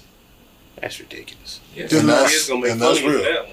That's real. So you're almost $600 in, or $400 in. Select baseball has outpriced so many kids in being able to play. Now, when it comes to high school, of course they can still play. They'll still go out there and get their cuts in. But I know so many kids in the I-20 corridor that are leaving basketball or football practice to go to baseball practice for a few hours and then go right back to a gym. That's a hell of an afternoon. And then go right back to a gym or right back to a field where they're working on their football skills drills. Okay? It's true. I have a kid right now, and this is a kid from Argyle. He was just late to our game on Sunday, and I couldn't play him because he showed up late because he was at a 7-on-7 tournament. He's a quarterback for Argyle. 14 years old. He's having to pick whether or not to go do 7-on-7 or play his baseball game. They're state champions in baseball, correct? Yes, they are. Go win it again. So it's a really difficult dynamic. I was going to speak on it earlier. It's one of the reasons why, especially from a minority perspective, the numbers are where they are. Yeah. We talk about so many other issues, and I think one of the issues that we want to really pin a lot of the problem on is the next level decision makers, right? That's what we want to do, and I understand that.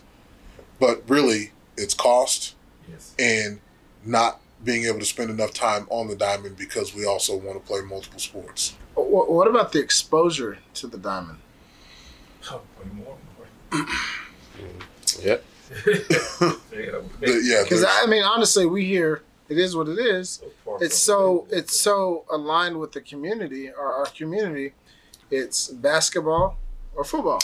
So, like I said earlier, in order for you to get the exposure from a ranking perspective, you have to pay to go to one of those showcases or entities.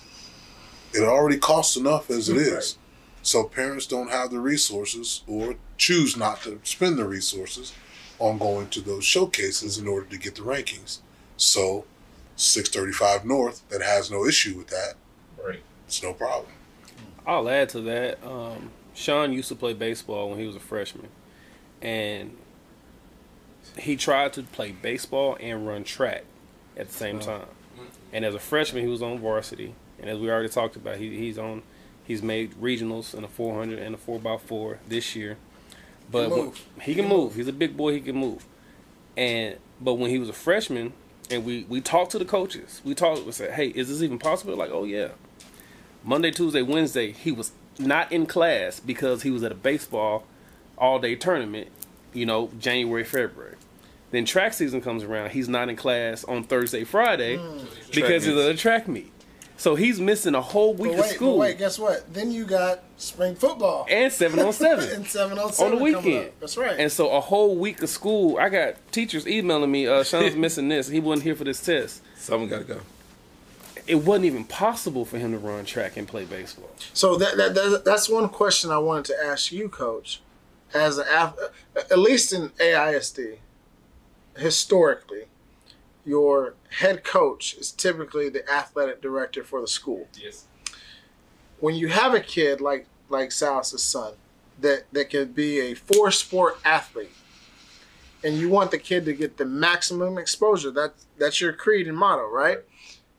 But yet he's missing so much school because he's putting on for the school, right? Like, how do you navigate those waters? Well, as Salas was saying, is that notice what he threw in there. He threw in some, and this is where we have our big parting of the ways. He threw in the non-school stuff. 7-on-7 was the only thing. Yeah, but still.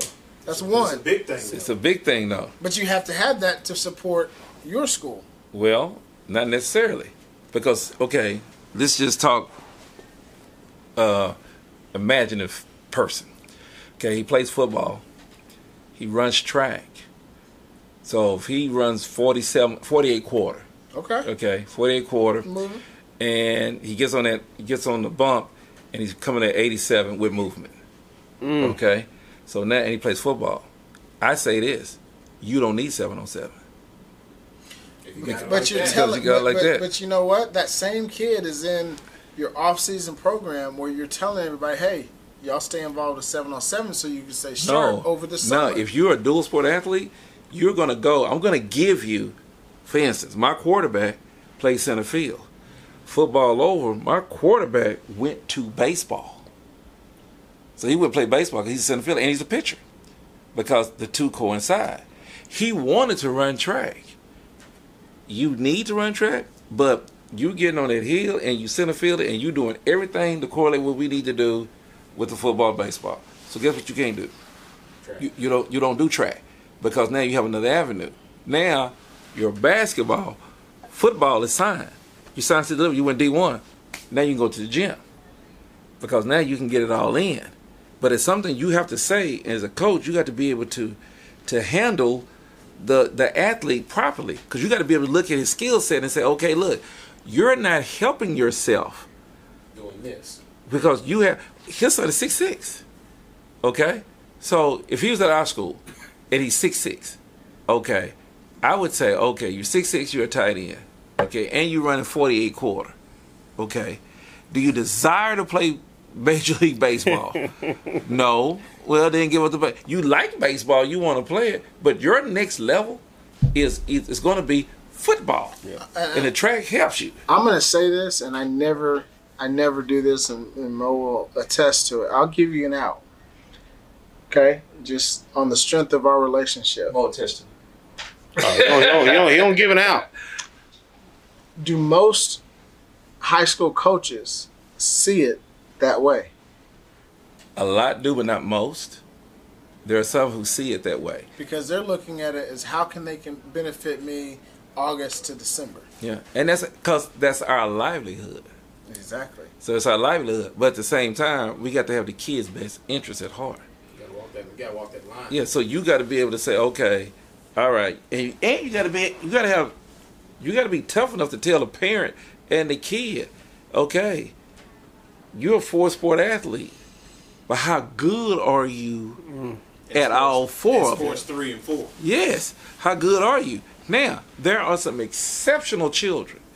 They are exceptional, like Jeff Samardzija, Notre Dame wide receiver. People can't believe that Samardzija goes to the league. Well, Jeff goes to the Cubs and he's a pitcher. But he was an outstanding wide receiver. Charlie Ward, yes. NBA. And he was a 3-sporter, right? He was a Heisman Trophy winning quarterback. Yeah. But then he also played baseball. But I'm saying you have those exceptions. And but you know when you see those, you know those too. Because everybody going like, okay, he's different. This guy right here is different. So once you know that they're different, and like I say, you're not gonna have 7 of them.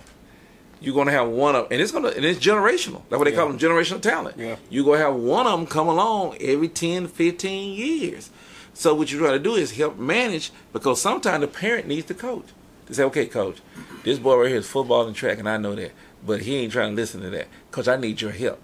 Because what we're gonna do is, because we're gonna kill all our chances off, because we're not really getting good at anything. You spread too thin. It's spread too thin. And then when you throw the other stuff in, then here's the main thing that we didn't bring up. That he talked about his teachers. Then your academics start to suffer. Yep. And we gotta have that. Yep. We gotta have that piece, unless you are just a bad dude in baseball. We don't care if we get drafted. That's it. But that guy gets You still got to pass. $400,000. You got to pass the play. Yes. But they're gonna pass. They're gonna do it. Like I said, y'all gonna get me dominating again. I told you I want to sit over here. This is what it's about. It's not about Sit us. down and watch out below smoke. Before we go to the next phase, because OT's sitting on something, and I know where he's going. Allow me to say thank you to the folks at Dallas Leaf who support us wholeheartedly. The website is DallasLeafLLC.com. The entire Army, their strength in numbers is one of the things that they are big about. Yes, sir. Whether it's cigars, entertainment, charitable events, whatever it might be, give it to folks at Dallas Leaf LLC. They will make sure you are taken care of. The Instagram handle is at Dallas Leaf LLC. Go ahead, OT. I know what you're finna say. So I have a unique story from a personal perspective with myself at Duncanville High School, class of 93, City of Champions. I actually played for the #1 ranked baseball team in the nation in 93. I don't know if you recall some of those years of the Todd Richies, the Steve Gibraltars, David Gibraltar. I played with Chad Allen. I can name drop for a while. But so I was a high school quarterback that had scholarship opportunities in football. Starting outfielder for Duncanville High School, had opportunities in baseball. One of the reasons why I chose, and this was through some really good leadership with my parents, i.e. Mr. Salas, I chose to go to Montana State University because I could not play both sports while I was there. We determined if I was going to be good at one, I needed to put one of them down. I could not continue to separate my time 50-50 with both and achieve my goals of reaching the next level. I couldn't go anywhere in the country that had a baseball program and not play. I couldn't go anywhere in the country that had a football program and not play. So I chose to go to Montana State that did not play baseball, which gave me an opportunity to concentrate 100% on football. Worked out well for me. And it's a very difficult decision, and it's a very difficult conversation amongst the young men and their parents and all the people pulling them in so many different directions. What's been difficult in what we're dealing with now is with having so many opportunities to continue to play on different levels and continue to keep yourself relevant in multiple sports. That's what's made it so much more difficult for some of these kids to choose what they want to do. Made it very difficult for coaches like yourself to say, hey, you've really separated yourself here. I know you're okay over here, so why don't you go and concentrate on this? But when they're still getting all of this other publication and they're still competing well because they can play multiple sports year round. The decisions are much tougher now than what they used to be. So I really can't imagine what kind of positions that you are in as a coach, parents and players are in, when they're still competing at a high level in multiple sports and can't put one of them down in order to reach the next level at one. You know what's the toughest? Is that when the kid tries to fulfill what the parents want. So you can get a kid to say, Coach, I really love baseball. For me, I'm going like, let's go do baseball. It would kill my dad. Yeah. I was like, what do you mean? You're hearing these conversations. Oh yeah. Oh, this is real. This ain't make believe. Like in 2021. Yeah, like 2 months ago. So you get those. Is like, well, it's hard. It's difficult. Is because kids really try to please their parents. They really do. And it's really sobering for baseball because, Dad, I really love baseball. Son, I don't know if we can afford all that travel. Hey, you're good over here on the football field. That's free. Come on, let's go do that. Or that scholarship is going to be 100%. If you're blessed enough to get it. That baseball scholarship might be 35%, maybe. That means if you want to go to Baylor, I'm now paying $60,000 a year, and you on scholarship. If you don't get approved for the other scholarships that are out there, whether it's minority or whatever it may be, that can chop into some of that additional or that other 65%. Well, see, and here's where I stood on the baseball part. Because of what you're talking about, I use that same thing in my recruiting seminars, the 11.7. I said, now look, if you are draftable, it changes the game. Because like you said, going through the showcase and you've seen the scouts at the game, I've seen the Cleveland Indians, seen the Chicago Cubs, seen those guys, you're going to get drafted. Okay, well now, I used to advise, and you can speak more to this, about the guaranteed money for college. He said, if you can get that deal done, well, Quan Cosby, Sergio Benson, hey, go try baseball, it's done. Well, I got the money. See, a lot of people don't realize that Quan wasn't on football scholarship because he got that baseball money.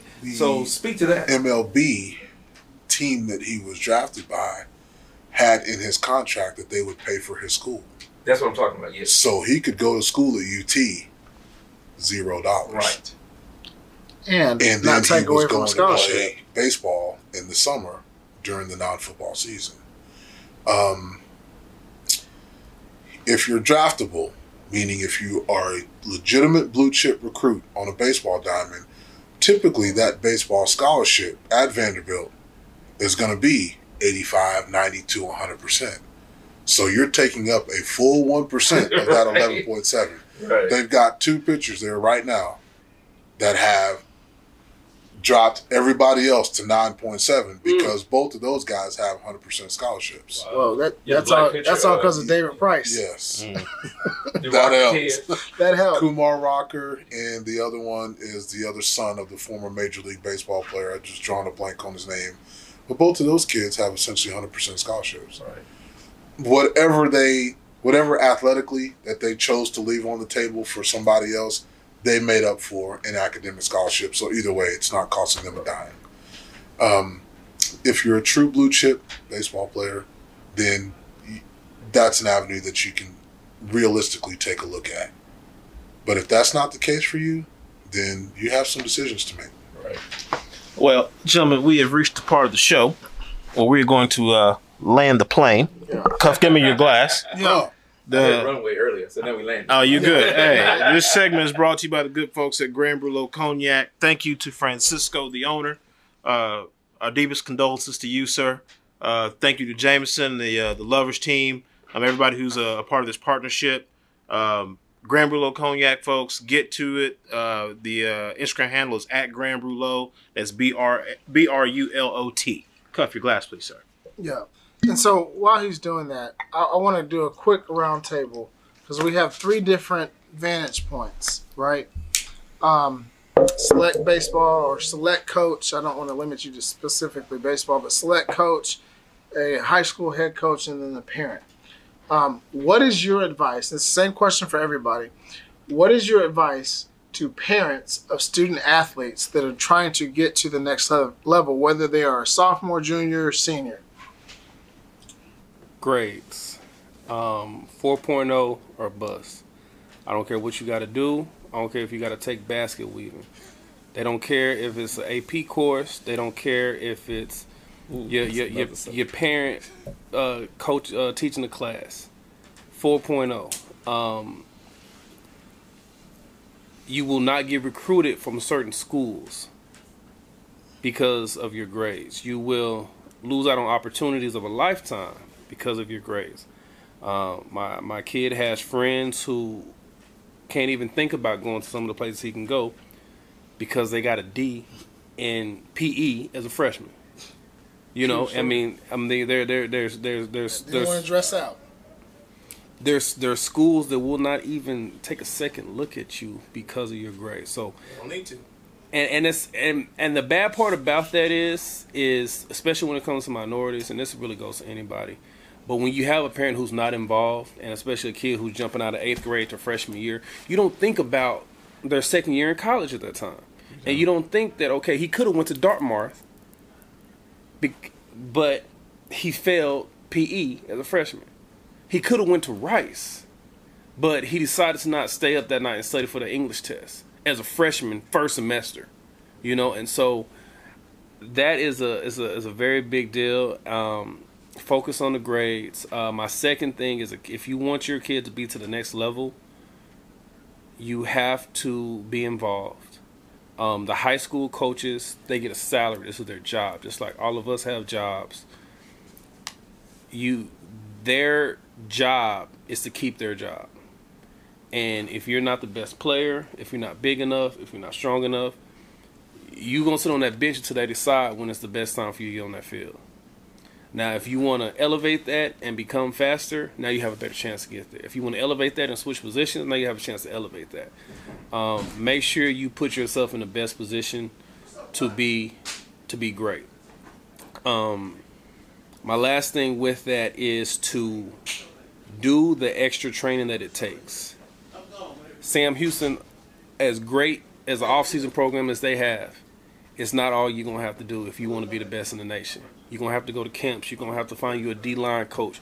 You're going to have to find you the best cornerback coach in the state to work on your footwork. You're going to have a personal trainer. If I told you the things that my kids have, I might get in trouble because we spend way too much money to make sure he's the best athlete in the country. And personally, I believe he's the best tight end in the country because he's fast, he's big, and he's strong.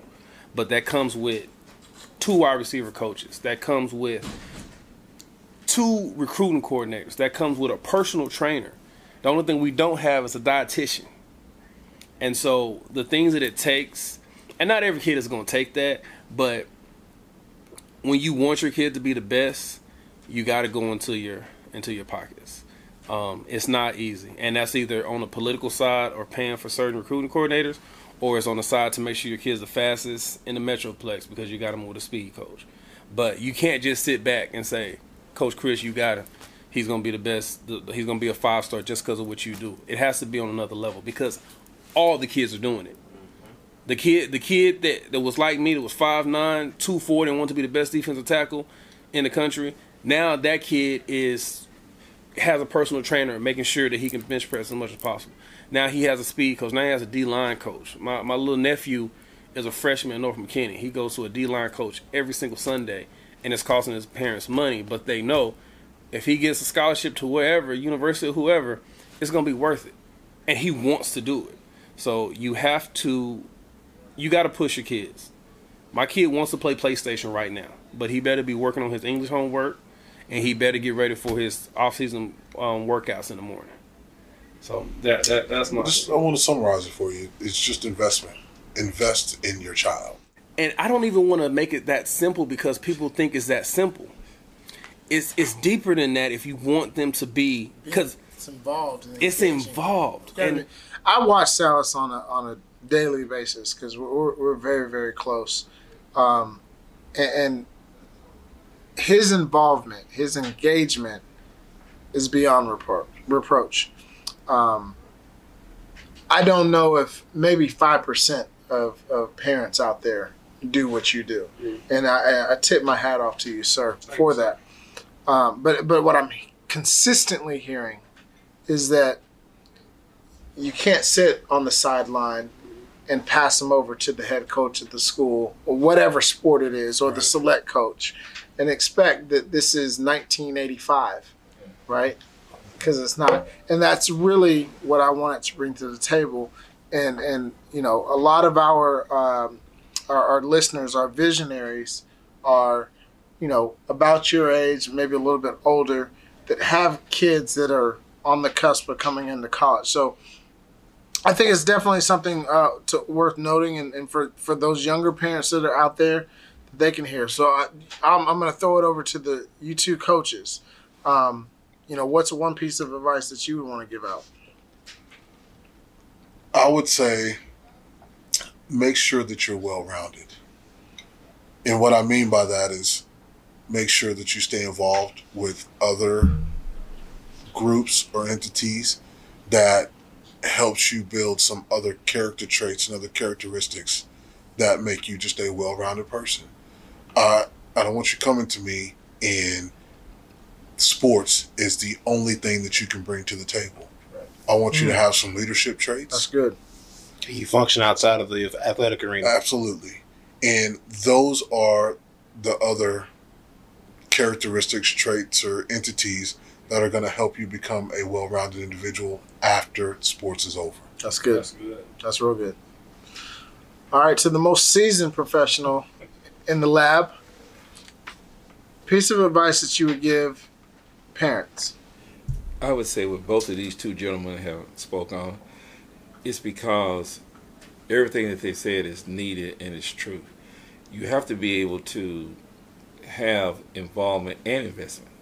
You heard me say along the way that, you know, we spent so much money to our kid. We was involved, we was there, got up and we drove 5 o'clock in the morning, came back home, got a hotel, went somewhere to make sure that it happened. But at the end of the day, that parents got to understand is that what is your goal in your household? I always tell kids and I tell parents, I'm going to follow your parent. So if Salas comes to me and says, Coach Chris, he can't play if he gets an 89. Man. So if that's a whole nother conversation. if he gets an 89, he doesn't get to play. That actually happened to me. Yes. I'm sorry. It still pains me to this day. But I'm gonna let it go. Yeah, I mean, I've seen it happen. I've seen a mom pull up when I was at ODY, blew the horn, and I sent the kid. I knew. He said, Coach, I knew. She told you, straight A, you have an 89. Bye. Well, when you support, when you understand, and it takes time, but when you understand the goal of the household, the goal of the family, and basically what I'm saying is have goals. Yes, sir. Set goals for your kids. Set goals for the family. I advise parents all the time. If you are close to your kid, don't send your kid to. This is bad. Don't send your kid to Washington State. If you're here in the Metroplex, if you've grown up and you have no family, and you know he's a homebody, don't send him to Washington State.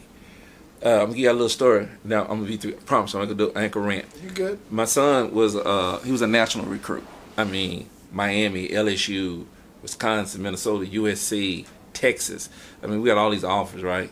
My wife comes in one day and she looks. She says, Miami, Wisconsin, Minnesota, USC, UCLA.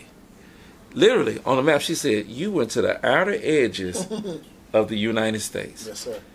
All of those are off the table. Oh. She said, son, you know if you get a runny nose, if you get the sniffles, you want to be near your mama. So you know you can't go that far to school. And he loved Miami. He had all kind of jerseys we bought on online. So my wife went through and wiped it out. So when we came down to it, it was Texas, Baylor, and SMU. So our goal was, everybody would say, why didn't you go to Texas? Because we didn't do Texas, Baylor, and SMU. We did Hankerman School of Business, Cox School of Business, Macomb School of Business. So those are the 3 places you could go because you want a business degree. Those are the best. And so I said, and we made a collective decision, out of those 3, I don't care. Parents make this huge mistake. See, I'm just going on a rant. I'm trying not to do that. Parents say, it's his decision. And I say this, okay, could he go get in your car when he wanted to at 17? No. Can he have anybody to your house when he wants to? No, Coach. Can he wear anything he want to wear with your money? I said no. So the biggest decision he going to make in his life outside of picking his spouse. Wow. Jim. You now go through 17 years, 18 years of saying, here, and now you want to say, it's his decision? It's not. Come on. It's you all's decision, and it's ultimately his decision when y'all come to the decision of what you all know. Because you know him better than he know himself. And so now when mom and daddy say, hey, you know what? We're good with these 5. Pick these 5. Be 10. We good with these 10. Because now, you know, guess what? If my baby gets the sniffles, and he's a mama's baby, and if he is in Montana, you know, how we gonna get to him? Okay, if something happens, guess what we do? Oh, how many flights a day go to Montana? So if it's 6 o'clock in the afternoon, we can't get to Montana. 24 hours. So we got to wait. We can't get in the car and drive there either. So we got to wait to the next one. So what I say to them is have a plan. What I do at some point, I say, I'm in it. I've done my part. Now I'm out. I had a kid, true story. I had a kid change commitments 4 days in a row. Why? Because he got an offer from this school. He was there, I'm committed. Direction. Then I got an offer from this school. Then somebody on Twitter said, yeah, until the next school offers. Wow. He became a laughingstock on Twitter. So I had to jump back in and say, look, it's Twitter, it's social media, they're supposed to. I said, but you have to make a decision. I hope he got on. He did. Okay, cool. Yeah, he's going 4 years, got a big deal. So that's my point is, have a plan, have a goal, and I tell them all the time, use your family, and when I say your family, your extended family. If I got a guy Coach OT has been heavily involved with, Coach OT, I need you to come in here. Now, can this dude go to Arizona? Coach, he can't go away from here. I've been with him since he was 7 years old. He's a great player. He's a great kid, but he needs the stability. I might need to reach and go get him. You know, we got Houston on the table. It's better for him to go to Houston because worst comes, if the mom and dad can't get to him, I can get to him. Yeah. You know, he can't function out there in Arizona. There's nobody in Arizona. So, and when I say extended family, you make a collective deal because everybody knows the kid. Because this is what I hate. But it's okay now because every conference has taken away the transfer rule, the transfer portal. You joking the transfer the next year don't matter. 2027. But still, I mean, that's going. So it's crazy. Yeah. But I always say this: if you all get together and you all make it, I tell kids all the time, okay, the game has changed. Take it. If you don't like it, transfer. But then I said, but know this: there's over 800 kids in the portal who don't have a place to go. Man. It sounds good on the surface, boy, but there's over 800 kids. It's like I went in that portal, and guess what that coach said at Cuffy University? No, you enter the portal. You don't want to be here. I hope you find somewhere to go because you can't come back here. Wow. So that's it. That's my deal. So, I'm a benediction. I'm close. Let me The doors of the church open. as we close out here, first and foremost, I want to say thank you to each and every one of you guys for jumping into the lab and being a part of this. I think it's important, right? There's been a big shift in recruiting as it relates to any sport, not just football. Obviously, we're in the great state of Texas and football is dominant and king. But baseball is certainly right there, in basketball, track, whatever. And I think all of this permeates throughout each of those sports, if not others, right? Whether even lacrosse, right? We ask this question to every single guest on the show. So I'm going to pose this. I want you guys to keep it brief and short, but I'll start with you, OT. What's the long-term vision from one Mr. Omar Turner? The long-term vision from one Mr. Omar Turner. Wow. So I have a 18-year-old who is currently at the house, just graduated from high school last year. I have a 19-year-old daughter who is at University of North Texas right now. I have a 6-year-old son who is still kicking people in the shins.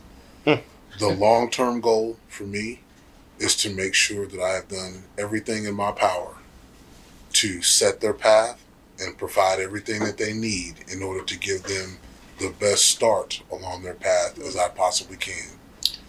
Once that is accomplished from myself and their mother, then I feel like it's time for me to reap the reward of their journey. Amen. Amen. Coach Chris, what's the long-term vision for one Mr. Anthony Chris? Well, mine is a short term because I lived a long time. Hey, you got a lot longer to go.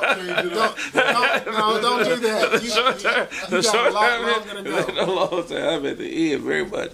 Is that just my vision is to see that, and it's always been the same, for my kids to turn into productive citizens. That's it. For my football kids, everybody's been in my program, I want you to be a productive citizen. To look at my kids are grown. They're 34, 33, 32, and 31. And so just to see what they're doing, that they all are productive, that they all went to school, they all did what they were supposed to do. And just now to continue, I tell all my people, be a good citizen, contribute to this society. And I hope somewhere along the way that I've helped my kids, that I've coached, that I've had an impact on their lives, to make sure that they are a good citizen. I have a kid who's just is running for mayor in Arlington, one of my former students. And so when I see things like that, I see a couple of my kids who become millionaires, and then they've not forgotten their way. And so that's the short term for me, is to make sure that they continue in that vein. And I've always told to my kids, you give back to your community. You do not forget where you came from. You go back into your community and you make sure that you bring along the next person, because you made yourself better, so you make somebody else better. Now that you know better, you do better. And so for me, that's what it has always been. That's what has always been my push. That's what always I have done. I tell people all the time, I don't care about the record. One district championship, one playoff game, all this. But you know what I'm concerned about? Is my reward and my raise is every time I get an invitation to a graduation.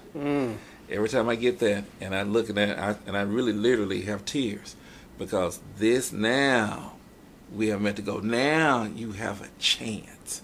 And if you have a chance to be successful in life, that's what I envision for my students, and that's what I envision for my family. So that's Coach Chris' short-term version, because his long-term... No, I'm not going to let you... We're going to change that word from short to long. You ain't going nowhere. You ain't going to go nowhere. Salas. Man, it's tough to go behind both of those guys. I want to appreciate y'all for having me. I've been watching this thing grow for, 2 years now. Yeah. You guys have done a great job. I'm very proud of y'all. Especially, I know you had some media background, and you had none, and the way you've turned this thing out to where it's at now, it's amazing. Can't wait to see where you guys go. As far as for me, my focus is my family. I want to make sure, me and wifey are good. We want to, continue to grow as young adults. We're a couple steps away from 40. We're hoping to, take the steps that 40-year-olds take. Start looking towards retirement. All that stuff is all set. We're good with that. With my child, though, his daddy has had a great life. I've done the media thing I've wanted to do. I've seen a lot of the Americas. I ain't gonna say the whole world, because I ain't been to Europe or Africa yet. But I've seen a lot of the United States and the Americas and the Mexicos and all that stuff. So I'm good. But I want him to be able to enjoy, what God has given us, this beautiful earth. I want him to be able to find a beautiful wife, enjoy life, enjoy time with his friends, one day get to enjoy a great cigar with his dad, go out to Vegas and have a good time. I just want him to enjoy life, have a long, great life, go to the right school and be able to start his professional career, whether that's in business, entrepreneurial stuff, or, a corporate world. Just want him to be happy. That's why I focus so much on him, because my life revolves around the fact that I went to the greatest school in America. I went to Southeastern Oklahoma State University. And I met my beautiful wife there. I had my beautiful child there. And I wouldn't change anything for the world of that. And so I want him to feel the same way, no matter what school he goes to, as when he says, man, I went to this school, I got to play football, whether he gets to go to the pros or not. I want him to know that because of the things that we did when he was in high school, it elevated him to the next step to go to a great school and to have a great life. So that's for my long term. Well, I'm hoping that I can have a cigar with him too. Amen. Okay. This has been huge. This has been a really, really cool moment. We've known each other for 5, 6, 7 years. Oh my gosh. It's been a while. Coach Chris knew me before I knew Coach Chris. And Salas, you're my right hand man, the godfather to my daughter, and so this has been a big deal. I think we really did a good job of encapsulating what it looks like for parents of student athletes and what they have to go through, or what they potentially have to go through in 2021 and beyond. Now, obviously, we can't speak to what's going to happen in 2030, right? We don't know what that looks like. But if you're a parent out there that has a student athlete that has some go to them, right? Or even if they don't, and they're academic, bottom line, the one singular thing that I've heard from each and every one of you is be involved. Be involved, engage, show that you care, take the extra step, because ultimately that's what's going to help propel your kid to the next level. And that's what we're talking about, right? Is getting your kid to the next level, because that's your job. And I think a lot of times all of us have children. But I promise you this, not one of our kids asked to be here. Okay? So we have to do what we have to do to make sure that child is positioned to be the most successful that they can be. And so with that, gentlemen, I want to give a quick special shout out to Coach Chris. You're such an impactful and an influential person to hundreds, if not thousands of children and young student athletes across the North Texas area. You've done a fantastic job. I want to tip my hat off to you, sir, for everything that you've done for a lot of people. I don't know if you get the recognition that you deserve, or if you even do get the recognition that you deserve. But at the end of the day, I want you to know that somebody notices and somebody appreciates what you've done. Salas, I want to tip my hat off to you for being the parent that I need to be, for showing me the way in terms of being involved and caring and being engaging. There's not a day that goes by that you're not working with your son on some aspect, whether it's academic or athletic or interpersonal. OT, thank you for just being the coach to kids that you don't even, that you haven't had into this world. That I think a lot of times people overlook the fact that people are taking on ownership of kids that aren't theirs. And so this has been a phenomenal episode.